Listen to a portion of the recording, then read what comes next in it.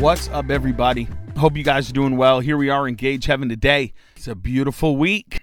I'm Pastor James Levesque. Want to thank you for tuning in, making us a part of your day on this beautiful Tuesday. We're going to jump right in. We're going to call this one Reach Forward. Philippians 3, verse 13 and 14. I forget all of the past, as I have fastened my heart to the future. Instead, I run straight for the divine invitation of reaching the heavenly goal and gaining the victorious prize through the anointing of Jesus. We're not supposed to live in the past. We're not supposed to live and dwell on how things used to be. Too much of time spent sitting around remembering the good old days is actually unhealthy, because it's implying that there was a time that was better than now. Even Solomon warned us, do not say, why were the former days better than these? For you don't inquire wisely concerning this. That's Ecclesiastes 7:10.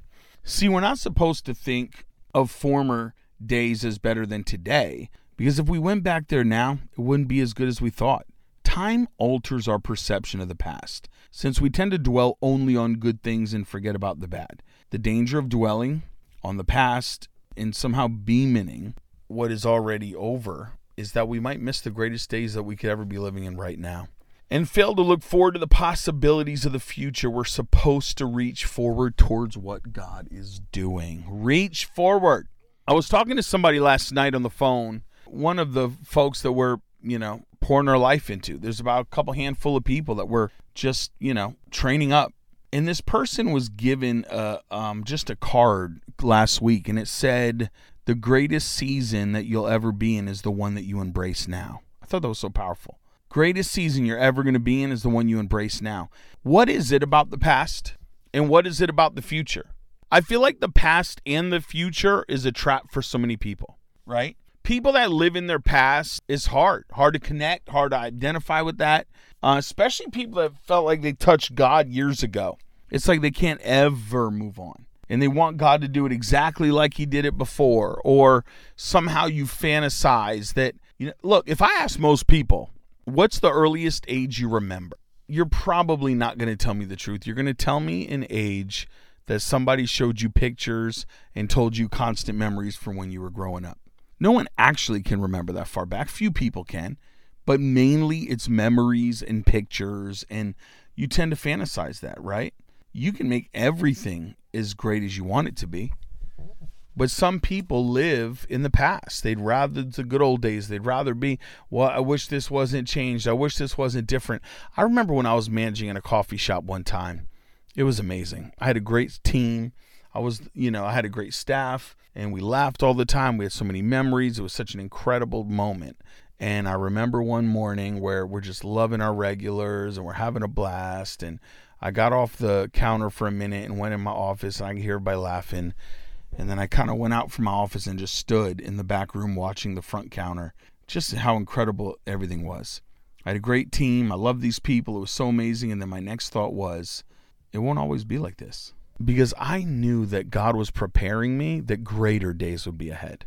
And these moments, although they're amazing, I never would want to diminish them. It's not the greatest days. The greatest days are the ones you're in right now. Your greatest season is the one you embrace today, because you will sabotage a gift called the present. And the present is what today is, the present. And so you'll sabotage your present by dwelling on the past. You'll sabotage your present by dwelling on the future.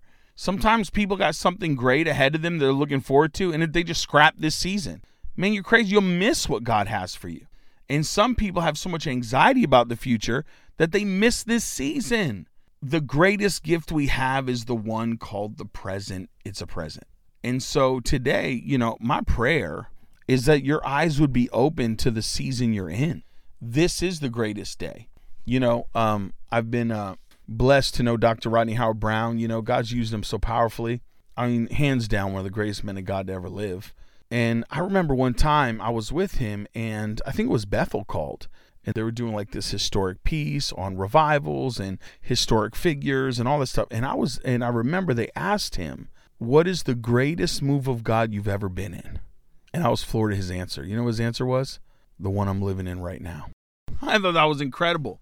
Most people are asking him that, hoping he says 93 Lakeland, hoping he says the stuff that he ignited in different movements on the earth. He said, no, the greatest move of God I've ever been in my life is the one I'm in right now. And I feel like we all could learn from that, right? Because yes, the past was amazing, or maybe it wasn't. And yes, the future is going to be incredible. But the reality is today is the greatest day we've ever known.